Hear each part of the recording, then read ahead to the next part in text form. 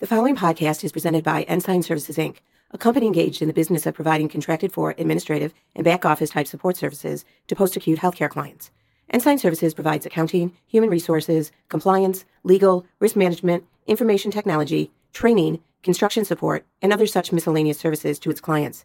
These contracted-for services are available to be utilized at the sole discretion of its clients.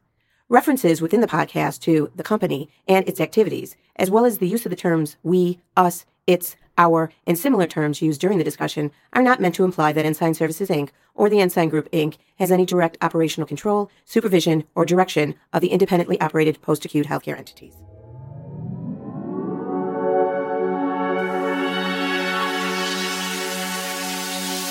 Okay, so Chelsea, it's been a while. We've done a couple podcasts in the past, right? We have. And for those that don't remember, Chelsea is one of our leaders of Quorum Ventures, some of our new business ventures. And I can't remember. Do you remember the topics of the podcast that we did? Ooh, we did one on leadership principles applied to new business ventures. That's right. And then some other one. Okay. Yeah, it was so great. The one thing I have to say about Chelsea, she has this son. His name is Graham, and he's super cute. When he was younger, he was telling me about this fact that he has a booger wall. Graham, can we cut this? No, we cannot cut this. And so Chelsea and your family, they were scolding him, and it's so funny. So I met Graham, and Graham comes into my office, and I said, I heard you had a booger wall, and he has got this little smile. And I said, but you had to stop doing it. He said, yeah. I said, do you have another one? And he gave me this mischievous smile, and he told me, yeah, it's somewhere else now. Yeah, I still haven't found it. Graham, I hope you don't have a booger wall. It was actually sad when my grandma was like, you're really making me sleep next to the booger wall.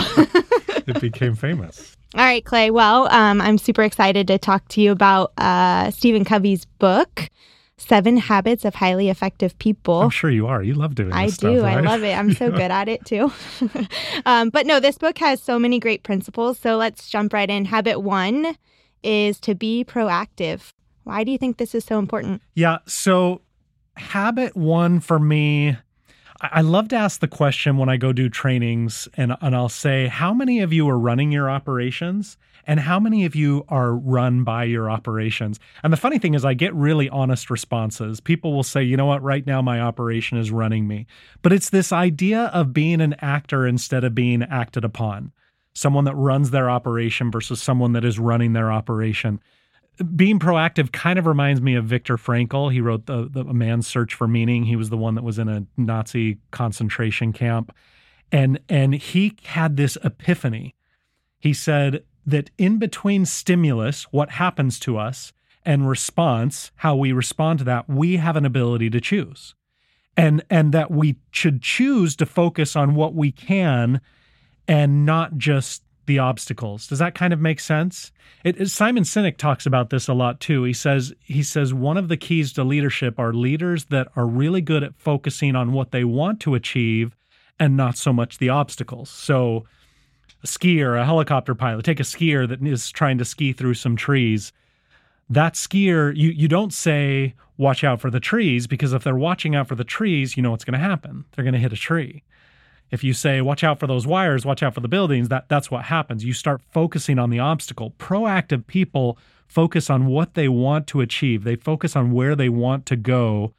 And therefore, you've got to acknowledge the trees are there. Those are brutal facts, but you don't focus on the brutal facts. Does that kind of make sense? Yeah, it makes me think about kind of just how I don't ever want to be a victim to my circumstances, right?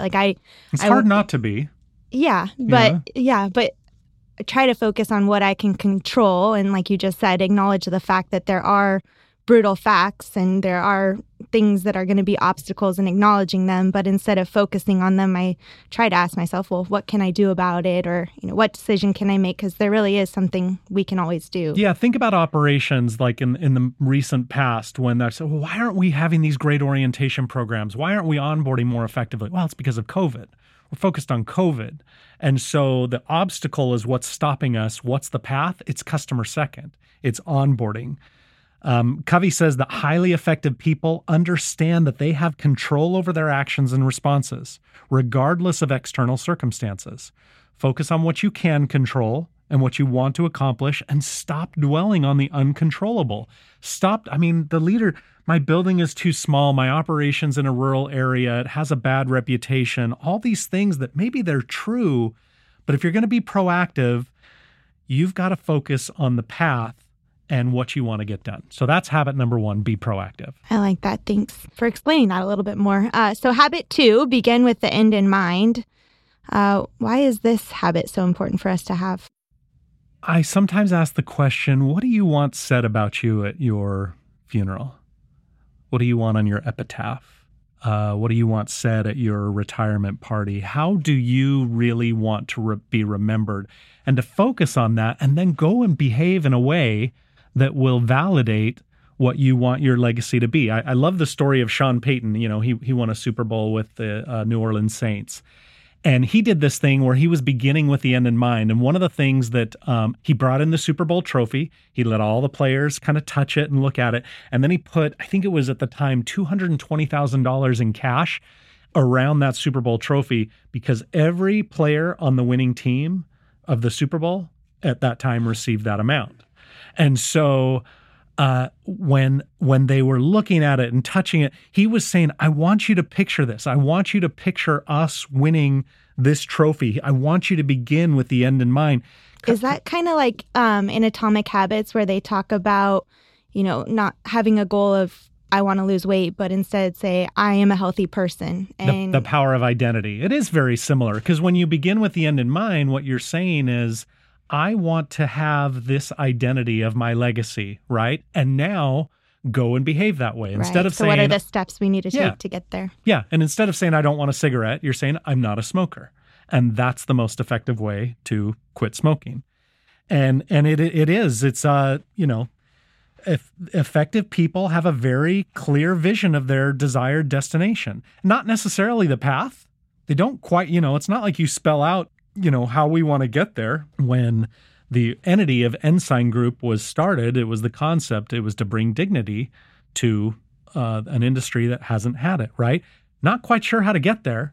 Some core values that were going to guide decisions, but it's just having that clarity. And it's similar to The Advantage. And if you get a chance, it's podcast number 50. It's called The Advantage of True Culture, where you talk about that even better. Go and read the book, right? It teaches us questions that your team should ask to get clarity on. And the concept of the advantage is culture, healthy organizations will always be advantageous to even smart people or whatever. But questions you want to ask, why do we exist? To bring dignity to post-acute care or whatever industry we serve through moments of truth. How do we behave? Well, we're going to follow customer second. We're going to follow love one another. What do we do? How will we succeed, right? This is the strategy. What's important? What's most important right now? Those are rally cries. And who should be doing what? Far too many of us lead teams who have no idea the answers to these questions. Do your operations folks know the answers to all of those questions? If we don't, we aren't beginning with the end in mind, and we'll just never be as effective if we're not doing that. If we're just, the Alice in Wonderland, right? There's some character that's saying, well, which path do I take? And the question was, well, where do you want to go? I don't know. Well, then it doesn't matter. You're never going to know the path if you don't know the end. Yeah, it's something we've spent a lot of time discussing in the teams I partner with. When you think about new business ventures and us kind of creating Quorum, I remember sitting in a room like, why are all of these business lines coming together? And what are we doing? And when we don't know why we exist and what we're working towards, we care less about each other. But then once you have that common vision or that common end goal, you tend to care a lot more. I remember being with you in some of those meetings and asking the leaders, what is the purpose of your entity? It can't be to make money. It can't be to grow. Honestly, it can't even be to be the best. If you go back and listen to the most recent podcast, we talk about that. Simon Sinek talks about that in The Infinite Game. It has to be for a just cause. And if you don't know that just cause, then you're going to lack direction and you're not providing the leadership that you need to. It's also a good exercise to revisit kind of regularly, because You just mentioned what's most important right now. That might change. And this third habit kind of follows that with put first things first. I remember a time you saying, it wasn't until recently the word priority became plural. And when you try to prioritize everything, it kind of loses when its everything's meaning. Important, nothing is important. Right? So it loses its meaning. So what are some of your thoughts on putting things first? So there's an old movie called City Slickers that I remember when I was young. You're probably too young for this, so I won't get into that. But there's this guy named Curly, and he's driving these city slickers, driving a herd of cattle with them. They're getting the country experience, right? And this Curly's, I'm not gonna, I don't even remember what the guy's name is. Jimmy, you know what the secret to life is? And he's got this sort of raspy voice, and he holds up his finger. The guy says, "Your finger?" And he says, "No, one thing." And he says, "Well, what? What is it? What's that one thing?" And he says, "That's what you have to figure out." And he says, that's the secret to life. When you figure out what your priority is, and it changes situation to situation, right? And honestly, I think if it's the same answer all the time, look, I need to be a good dad. I need to be a good employer. I need to be a good employee. And sometimes I have to choose which I do. And if I'm always choosing one, I'm probably going to eventually make the wrong decision. Right? But your job as a leader is to figure out what are the first things that need to go first. It's the training, and Spencer did this in an annual meeting a while ago, and it really, took on legs of its own, and the sample of the big rocks that Stephen Covey does. He has rocks, he has little rocks, he has sand, and he has water. But if you put the little rocks in first and then try and put in the big rocks, then you can't fit everything in. And the whole concept of this is if you focus on the big rocks first, then scatter in the little rocks, then the sand, then the water, it will fit and it will work, but you have to start with the big rocks. To be effective, you have to prioritize and achieve your most important goals instead of constantly reacting to urgency. So ask yourself right now as a leader, am I reactive? Going back to the first habit, right? Proactivity and reactivity. Am I reacting? Am I responding? Or am I putting the big rocks first, and am I determining my path? Yeah, and even thinking, personal life things too. When you say, "Oh, I don't have time to call my friend," or "I don't have time to exercise," the reality is you have time for the things that you make important. And if it is important to you, you'll put that big rock in first. That's absolutely true. and things that matter most must never be at the mercy of things that matter least, right? And that's what happens, right? We do this all the time. If you're watching TV and your kid wants some attention, and that's putting things that matter least at the mercy of things that matter most. And a good question to ask yourself is, what is the one thing that if you did consistently would make a huge difference in your life or in your work or in your family? Go do that thing. Figure that out and actually do it. This is where you've done this. I think recently you did this, right? Stephen famously gets in the urgency and importance quadrants. And I know it's hard in a podcast, but if you can picture a quadrant where going to the right, importance gets bigger, and going up, urgency gets bigger. And so there are things that are not urgent and not important, which are a waste of time. There are things that are urgent but important, which are kind of the whirlwind we live in. We need to learn to live in the non-urgent, but very important. This is the leadership development piece. This is the orientation piece. This is, customer second champions. And the more we're able to live in the important, but non-urgent quadrant, the more effective we're going to be as leaders. Yeah, we did do that. In fact, yesterday, really talking about how do we stay out of the whirlwind, the things that are controlling us and telling us what our day looks like. And then how do we stay in that more important quadrant where it's the goals that we're setting and making sure that we're focused on the things that are going to help progress us and elevate us. But that's hard because we feel like we're victims to that whirlwind, right? And we always will be until we learn to put first things first, begin with the end in mind, be proactive. All of these things are sort of building on each other. And when you learn to live in that quadrant, then the whirlwind dissipates. It becomes lighter and lighter. So habit 4 is think win-win. I think this discussion is kind of like the abundance versus scarcity mentality. It really seems like it's a crucial piece of our model if we're going to live the cluster model, right? Yeah. Think of it this way. If you sometimes leaders are trying to get the most out of their employees, almost like they're a wet rag that they're trying to wring as much as they can out of their employees. And we do this with our vendor relationships, our vendor partners, other things like that. When we deal with people, when we deal with vendors, when we deal with partners, are we trying to win? Again, this goes back to the last podcast, and maybe it's still fresh on my mind. But this idea that the zero-sum game, the Charlie Sheen #winning, the Donald Trump, The Art of the Deal, and I think even a book by the former CEO of GE, Welch. He wrote a book on winning. Mm-hmm. That's all scarcity mentality.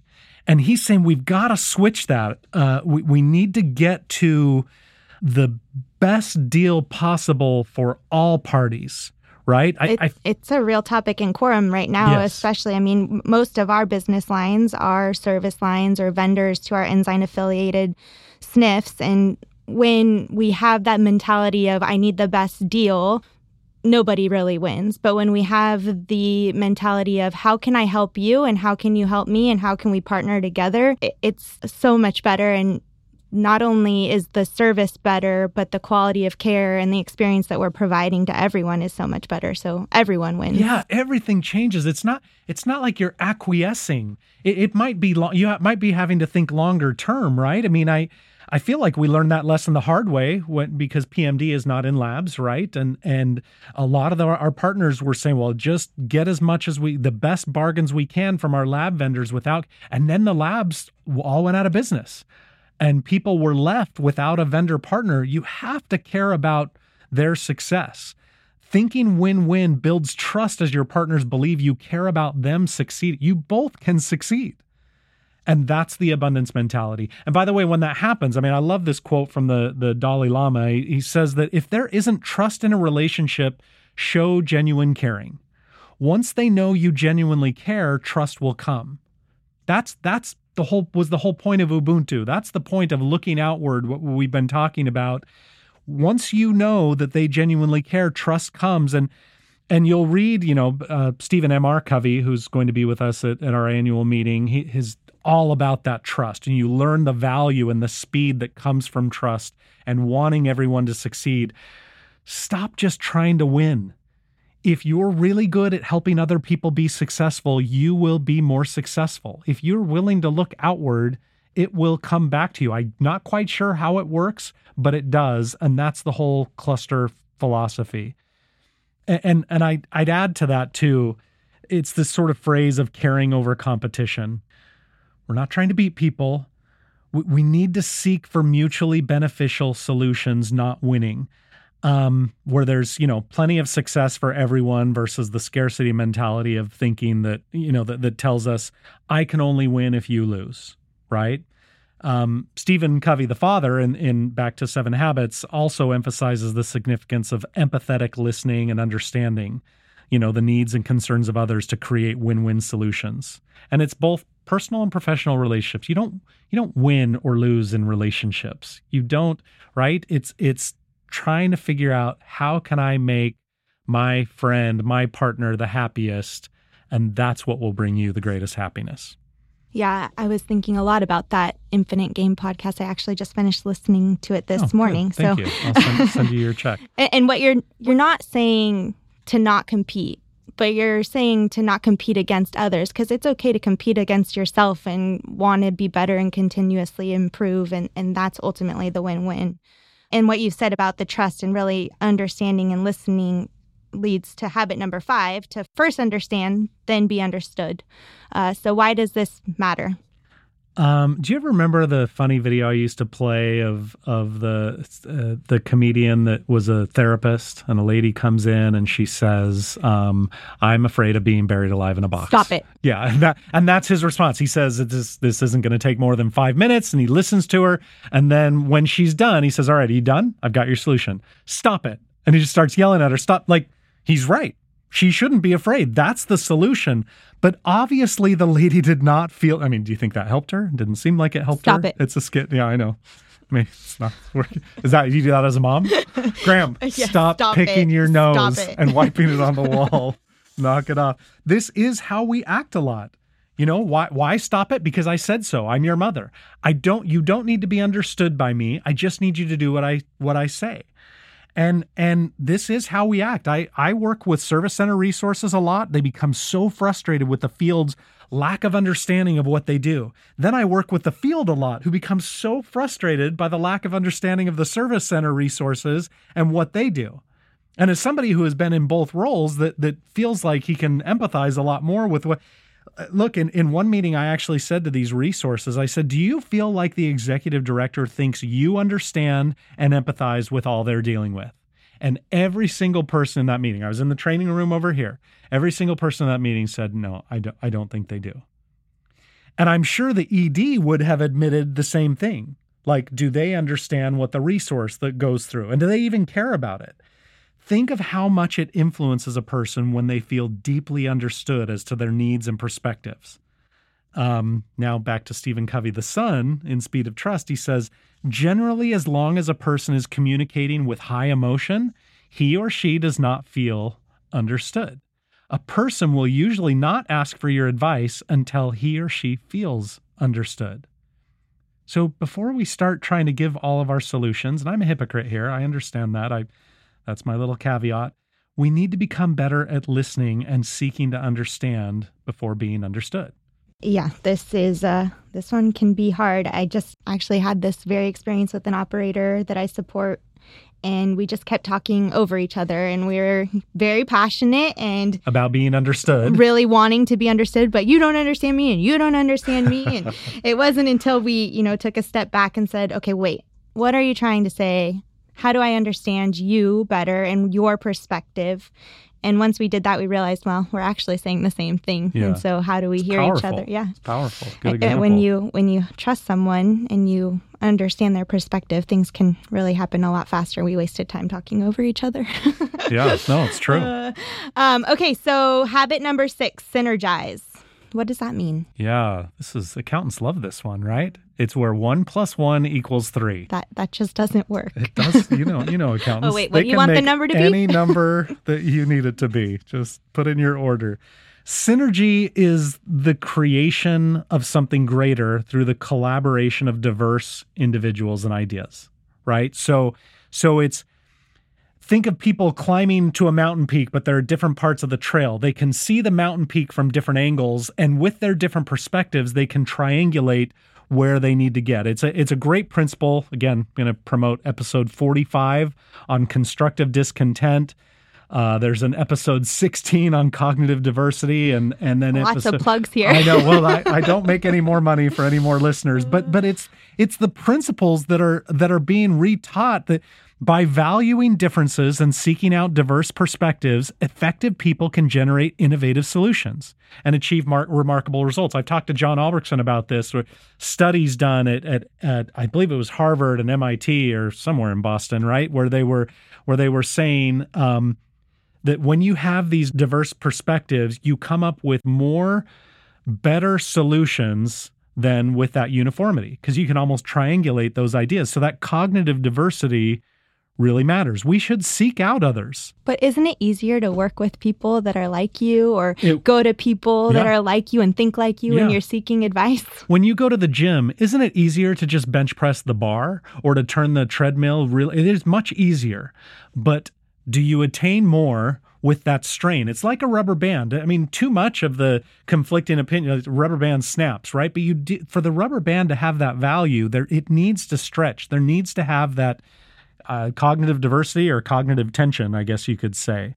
And that's why we need to seek that out. We need, without... It helps lead to better decision making. You understand different perspectives. You're not just looking through one lens. Yeah. I mean, I talk to leaders that say, well, I had to let go of this person because they were of the wrong culture. So I'm like, wait a second, what is that? Does that mean they see the world differently than you do? Because if so, that's good. And that kind of, I want to say tension. I don't want to say contention, right? But that tension is something that really, really matters. And it, again, healthy conflict, I guess, is the best way to describe it. And I know said this way too many times, but healthy conflict is the passionate pursuit of truth, void of ego. Thanks for mouthing that answer as I said it. But I think it's a good answer, Not right? debate for debate's sake. Right. I mean, it is, you're pursuing truth, right? And we have, like, I feel like EDs and DONs almost need to embrace that cognitive diversity with each other much more than shy away from it. I think we'd be a lot more successful.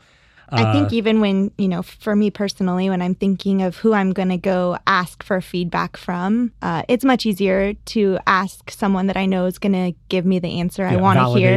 Yes, validation. Mm-hmm. But if you intentionally try to go to someone that you know thinks differently than you. I have someone that used to be on one of my teams, you know who you are, and I hope you're listening, but that came into me very upset saying, I don't fit in with this team. I'm so different. I'm worried. And I just said, that's why I have to have you. Right.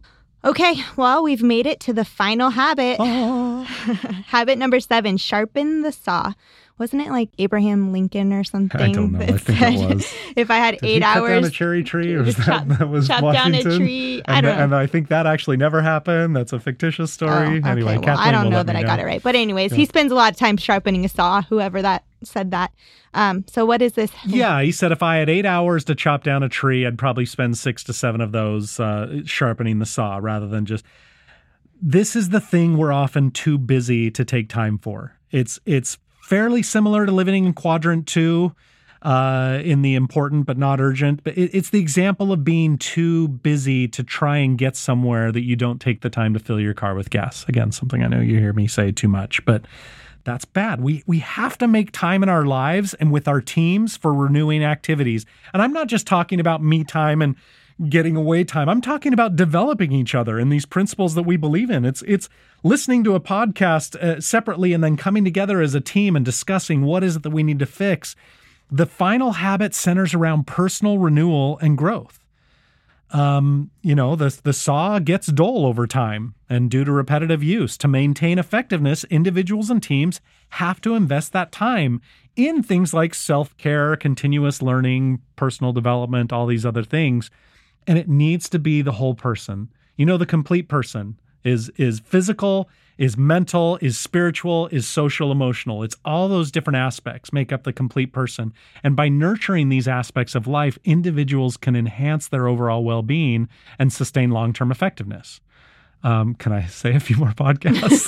So podcast episode 34. Again, it all ties together, right? Together, it is. Podcast episode 34 is all on guarding mental health, right? And 21 is on heart rate variability. Why did we spend time on these things?